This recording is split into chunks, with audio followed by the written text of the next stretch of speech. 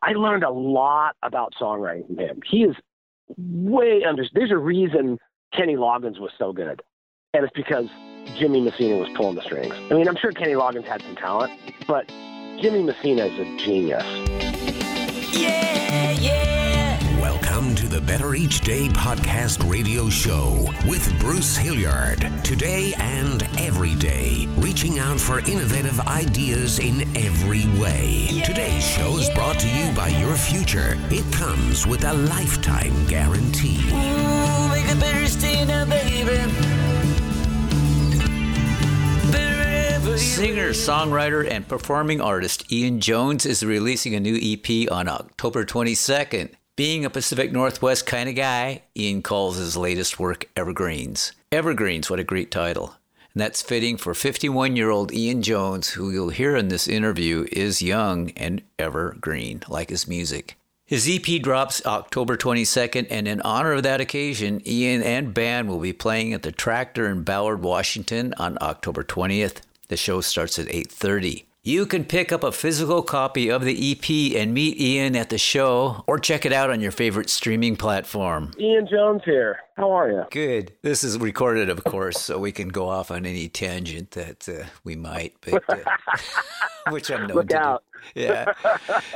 I find myself having to edit out really stupid things that I say. You know, I'm still learning because what happens is I'll do interviews, especially since this record has come out.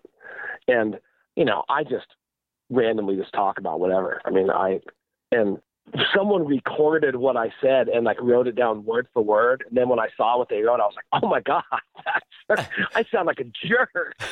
And It was out of context. And the thing is they didn't write down everything that I'd said. So it was kind of out of context. Yeah. So I need to be careful. That's just a sign of a good journalist in 2021. That's what they do all day long just to get ratings. I know, right? Yeah. So you try I doubt they're trying to get ratings interviewing me, but that's probably fine. you give them one of those Beatles interviews where they can't figure out what you're talking about. Where were you born? I got the feeling. I was born at Tacoma General Hospital. Oh, okay. So you're very local. Born in Tacoma, raised in Tacoma. Like I said, you know, we lived in South Parkland, and I ended up going to Keithley in Washington, Keithley Junior High and Washington High School because I was a swimmer. And Washington was the only school that had a swimming program that was close. I mean, Franklin Pierce didn't have one, none of the other high schools around it. And of course, by the time I got to Washington High School, they dropped the swimming program because they were too cheap. But I ended up living there, and I lived up in that kind of in the woods. And yeah, it was a fun. And I grew up there, spent my whole childhood there, and then I moved up to Seattle to go to the University of Washington in '89. I graduated in '87, took a year off, and was racing snowboards and goofing off, and then started at University of Washington. Well, I started at Pierce College down in Tacoma, and I went through 3 years there, played basketball, and started getting into academics. When I transferred to UW, I was a physics math major, and but then I got really sick and dropped out and started playing guitar. The rest is history. Never went back.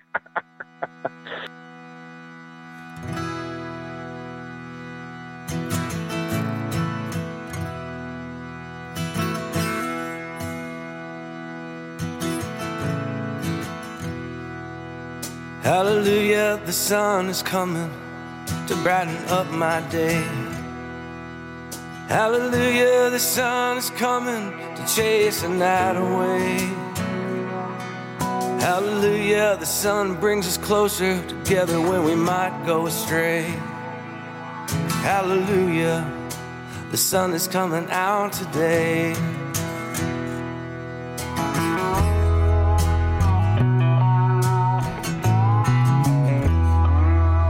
Hallelujah, the rain's coming, wash my pain away.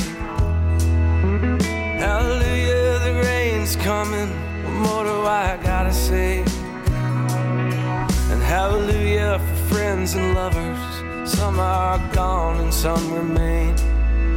Hallelujah, the sun is coming out again. And the sun comes up and the shadows get chased away. We get on with our lives, busy living another day. Then the sun goes down, so bring on those dreams. I don't care what anyone says, say hallelujah today.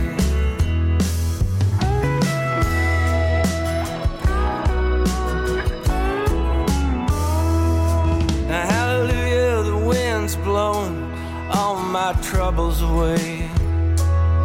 But that wind won't be here forever, so the trouble's gonna come again.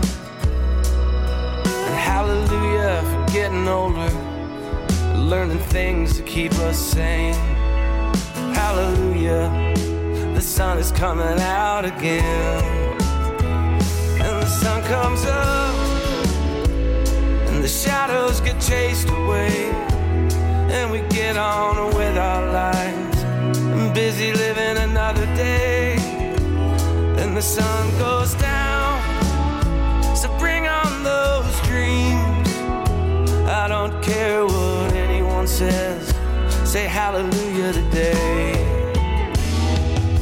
Now hallelujah, the night's coming, put an end to the day. Lay my head down, close my eyes, and struggle to pray, and give thanks for the good things I have, all the things I let slip away. I don't care what anyone says, say hallelujah today. I don't care what anyone says, say hallelujah today. And I don't care what anyone says, say hallelujah.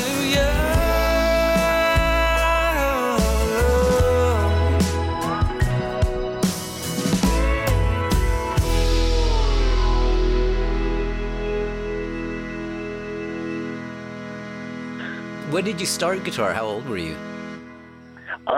So I started playing piano, and I played piano when I've said this many times that, when I was a kid, my babysitter was a record player. Yeah. Because my mom was she was a single mom, and she, at the end of the day, after three kids, she would, have a couple glasses of wine or a joint or whatever. She was an artist. And she would, dance around and listen to records, and I got to learn how to use a record player. So I would listen to the records. I would just listen to records, and when she would go places, it's so different now than it was in the 70s. Yeah. And you can't just leave your kids at home with a record player. Better be some good music. Yeah, no, you'd never do that. Well, no, are you kidding me? The neighbors would find out, and there'd be lawyers and CPS and the cops, and the SWAT teams would be there. Exactly. But back in the 70s, it was like, I'm going to be out for a while here, put on a record. And I would listen to records, and we had a piano, and I watched my sister go through piano lessons and hate it, never touched the piano again. So my mom was like, well, none of you other kids are getting it. So, but I would sit there and I would listen to like the Beatles and like Elton John, and I started playing piano by just like with the lid of the piano closed, and then I graduated to opening the lid and pretending I was playing. And then one day my hands hit the keys, and it just serendipitously was the same note that was on the record. And for some reason I was like, oh, well, this can't be too hard then. So, but of course you'd want to work on a part on a song. So you'd have to get up, run over to the record player, move the needle back. That's why you want to play guitar. Yeah. That piano's worthless. Right. Yeah. You got to play guitar for that and reason. Then we had my mom got married. She was, my stepdad had this old classical nylon string guitar that, looking back, was probably strung higher than most slide guitars. I mean, the thing was like a bow and arrow. It was just a piece of kindling too. It was just terrible. And so I would play on it, and of course I didn't know that the strings were supposed to be tuned a certain way. And then a dear friend of mine, Todd Matthias, who is I just talked to him the other day. He lives down in Portland. Him and his brother Jim had gone through piano lessons and guitar lessons, and they played in church, and they were the cool kids, to me at least, because they could play guitar. And so I remember I spent my family's from the East Coast, so I would spend every summer back on the East Coast. And I was back in Maine one summer. My sister was going to University of Massachusetts, and she rolled up. I think it was '83. she rolled up and had the cassette of REM Fables of the Reconstruction, which I stole immediately from her. And she was looking for it, and she was going back to Massachusetts. I was like, I don't know where it is. It's totally lied. And I listened to that tape over and over again all summer long. That was my summer of '83. So, and of course, I have the vinyl now, and I mean, REM holds a dear place in my heart. My daughter was born to the finest of hours. So, and so I came back and I was like, oh man, you guys, this band REM. And Todd was like, oh no, I heard of them too. So we started to geek out on REM. And then him and his brother Jim, they started showing me on guitar. First they were like, hey dude, your guitar's not in tune. So they're like, it's supposed to be like this. So I got one of those little harmonica things. And you like tune your guitar. Yeah. And then I realized very quickly after playing with their guitars that my guitar was just not even. It was something to look at, and you couldn't even play it. So I ended up getting another guitar, and it was like, hey, show me some. So they showed me like an E major. They showed me basically the chords in the first position, and I was a closet guitar player. No one even knew I played. And I was kind of like that with piano too. No one ever knew that I played. I mean, Todd and Jim knew that I played.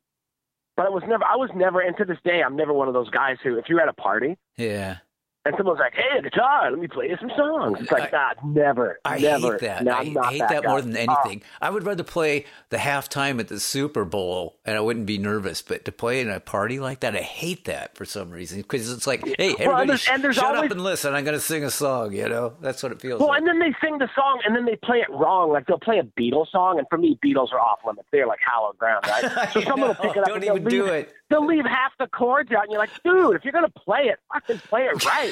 You can't play Rocky Raccoon and leave out the A minor, for Christ's sake. A minor 7, yeah. Right? It's like you can't. Just stop. So I was never that guy. Before I Pete Townsend your guitar. I know, right? Or Pete Townsend their guitar over their head. Exactly. Right. So I never did that. In fact, some people after a while, people were like, "Hey, Ian, play a song." I'm like, "No, I'm not doing that." And of course, if I would have known, I probably could have had a girlfriend before I was 18. It didn't even relate to me that girls liked musicians. Yeah, they do. And it's funny because to this day, it's never been. I mean, they say sex and drugs and rock and roll. Yeah. And I've been in bands where some of the guys in the band, it's been about the sex and the drugs. And that's why those bands never last. Exactly. But for me, it's always been about music. I'm cursed by it. And I literally grew up listening to records, taught myself to play piano, listening to the Beatles and Elton John. And I'd say Billy Joel, but he's kind of off limits. That guy's a freak piano player. I hear that. Yeah. I don't know what and then when I would move to Seattle, and I was working for a clothing company. I was half like their fit model guy because I was a basketball player. I mean, I was in really, really good shape. And I also was, because I've always been like a carpenter, and I was also building like their, not sets, so to speak, their booths for their trade shows. Mm-hmm. So we would design, it was a crew, and it was really quickly, they figured out that I was good with a hammer. So and with design stuff. So when we would do these booths for these trade shows twice a year in Vegas, we would go do this thing called the Magic Convention. So turns out some of the guys that were on the crew were in a band.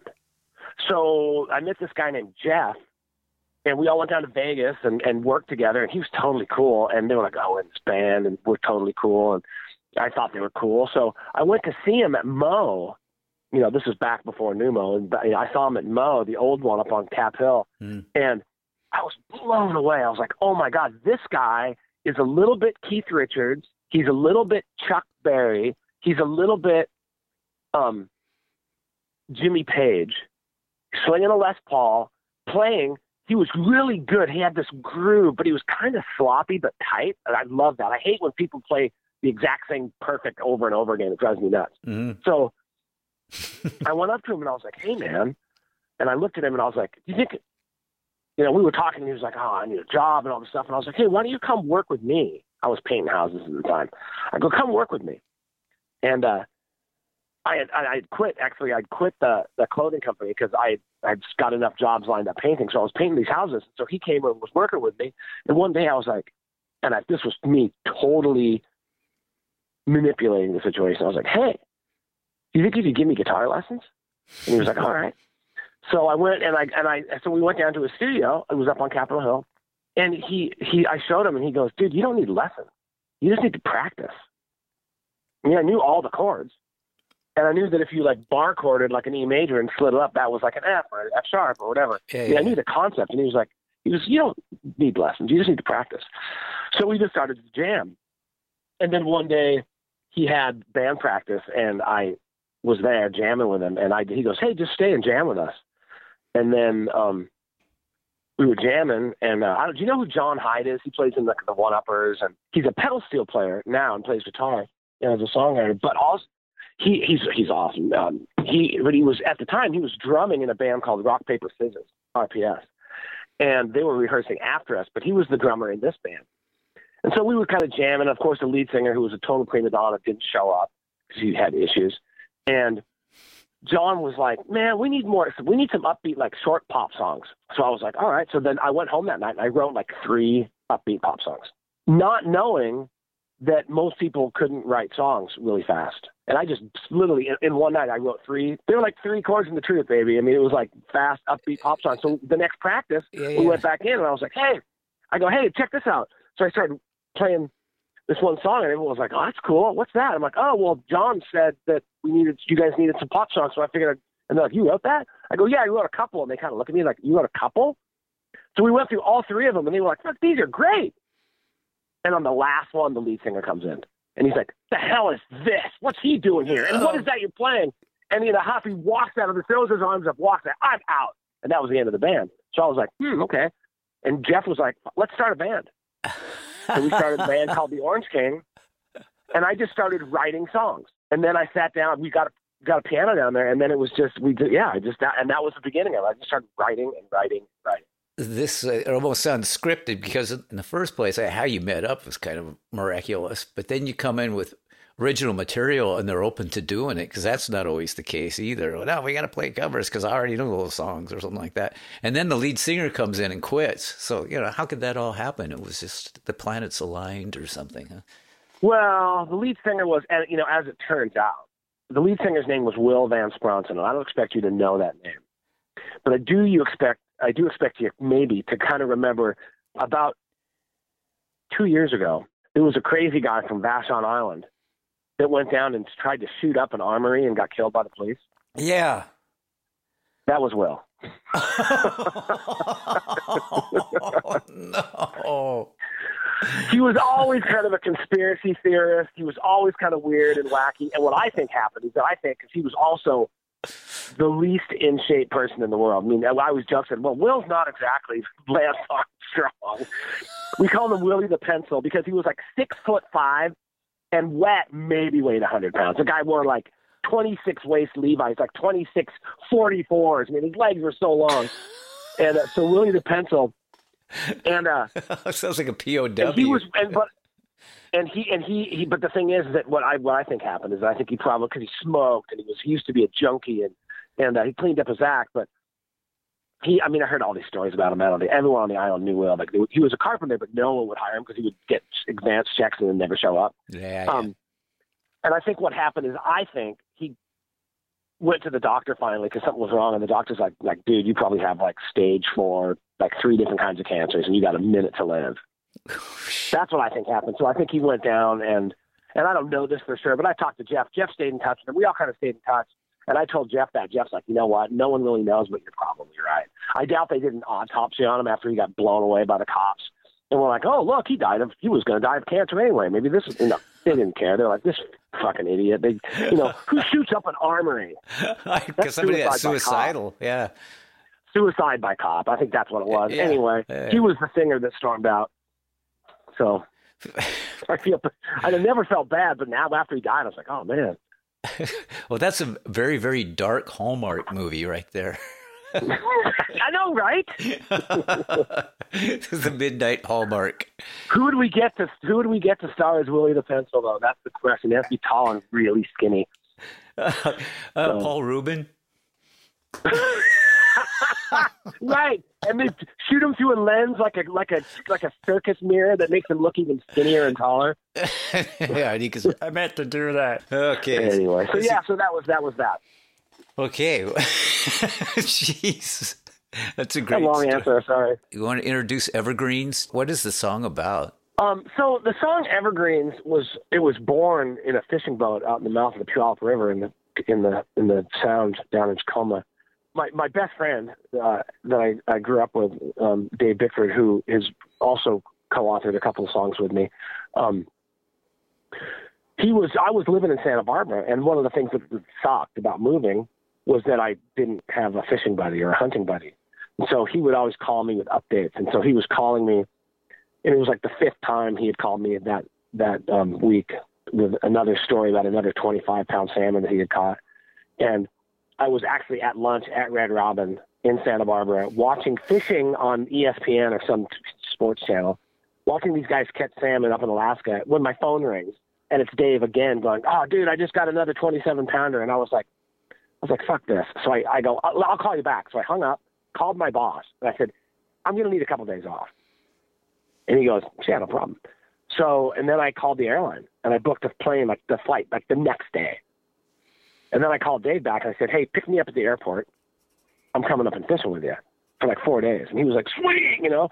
So then I went back and had to tell my girlfriend at the time, "By the way, I'm leaving."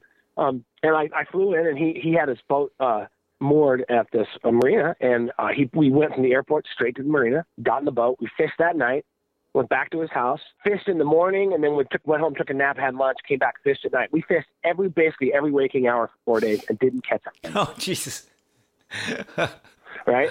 But one of the days we were sitting there, and so the mouth of the Puyallup River, you can fish out near Point Defiance. It's called the Clay Banks, but you can't fish by the mouth, by all the mills and stuff, till August 1st. Because the salmon like spool, they don't go up the river until the first rain. And when the first rain comes and all that water washes out of the river, that's like the sign, and all the fish motivate up the river, right? So they're milling around in the Sound, eating and getting fat so they can go swim up the river. So they open it up in August, and we were out there sitting in this boat. And I don't know if you ever have done much fishing or hunting, but Teeny bit. when you have a buddy that you fish or hunt with, you go and you spend, and it's your favorite time of your life, but you don't talk. You just sit there. But it's still super enjoyable. People that don't do that don't understand it. I think we're weird. Anyway, and then we're sitting there, we'd be all quiet, and all of a sudden, I don't know who said it first, but someone was like, 9 a.m., then another minute goes by, and the other one goes, "Sure don't feel like August." And then we're sitting there, and then Dave looks at me and goes, "Dude, if that's not the first line of the song." I know. And I thought about it. I was like, fuck, you're right. Totally right. So it stuck in my head, right? So then I went home dejected because I hadn't caught anything. And I was sitting in my garage in Santa Barbara. That's a studio. And I was playing. And one of my friends, his name is Pat Milliken. He's no longer with us. He passed away. He was a prodigy guitar player. And at the time he had been doing these things in like Dadgad.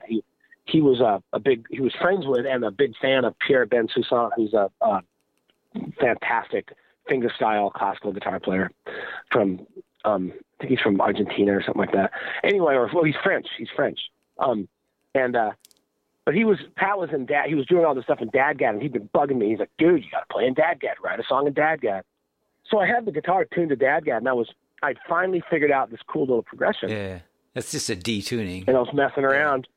And all of a sudden I just sang. I sang it's 9 a.m. Sure don't feel like August, and it fit perfect. And within 15 minutes, the song was done. What are those? Yeah, that's cool. And really what it was is like, here I am. I'm sitting in Santa Barbara, right? And it's paradise. Beautiful, beautiful people, beautiful food, great art. Everything was great. My life was great. I didn't have any friends. No. All my friends were up here. And you take it for granted when you live here. You take like the mountains and the water for granted. But when you move somewhere else and you can't see Marigny and you can't see the Cascades and the Olympics and you can't see the lakes and you can't see the Sound, you start to miss it. Yep. Especially if you hang out in those areas. I mean, I hung out on the water and I hung out in the mountains all the time. Yep. Same. And I missed my friends and I missed my home.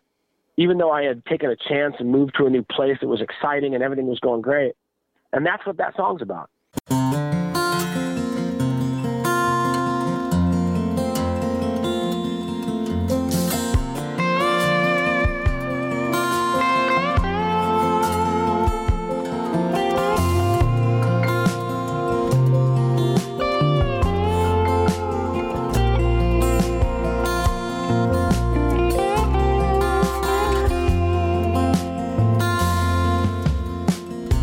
It's 9 a.m. It sure don't feel like August. The cold wind's blowing from the east. I miss my friends. It seems forever since I left my home in the Evergreens.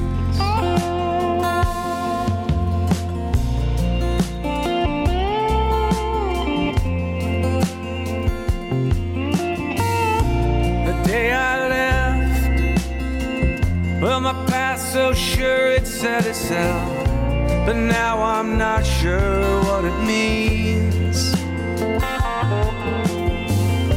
But still each day I rise, hope to start another day, one step closer to my dreams.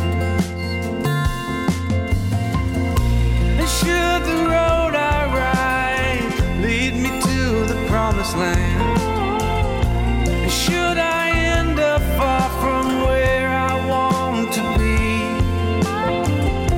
I only hope that when my time comes on Judgment Day, that judge goes easy on me.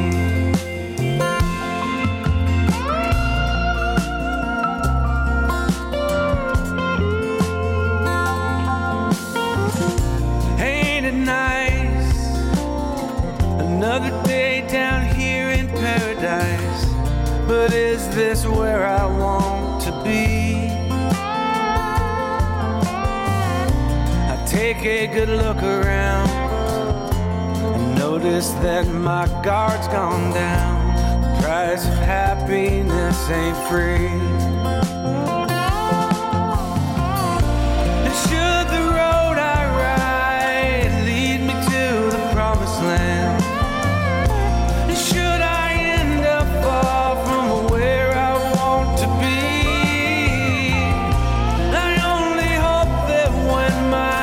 time comes on Judgment Day, that judge goes easy on me.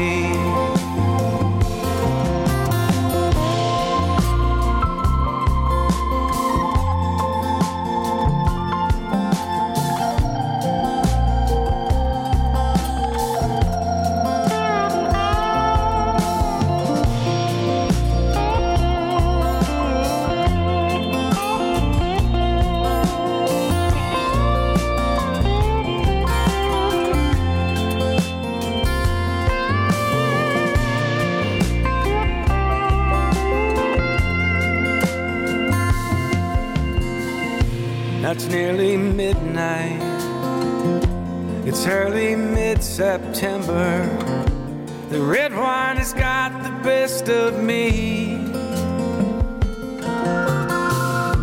and here I sit again, and I still miss my friends up there in the Evergreens.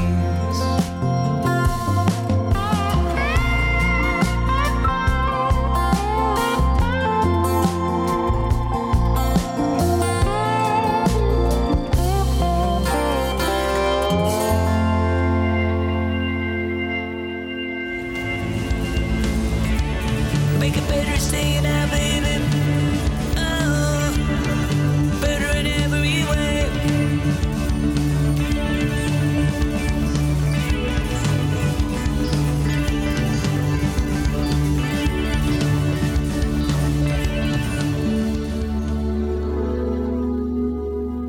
You've been listening to the Better Each Day podcast radio show with Bruce Hilliard. We'll be back with a new horizon, but until then, honor the future. It comes with a lifetime guarantee.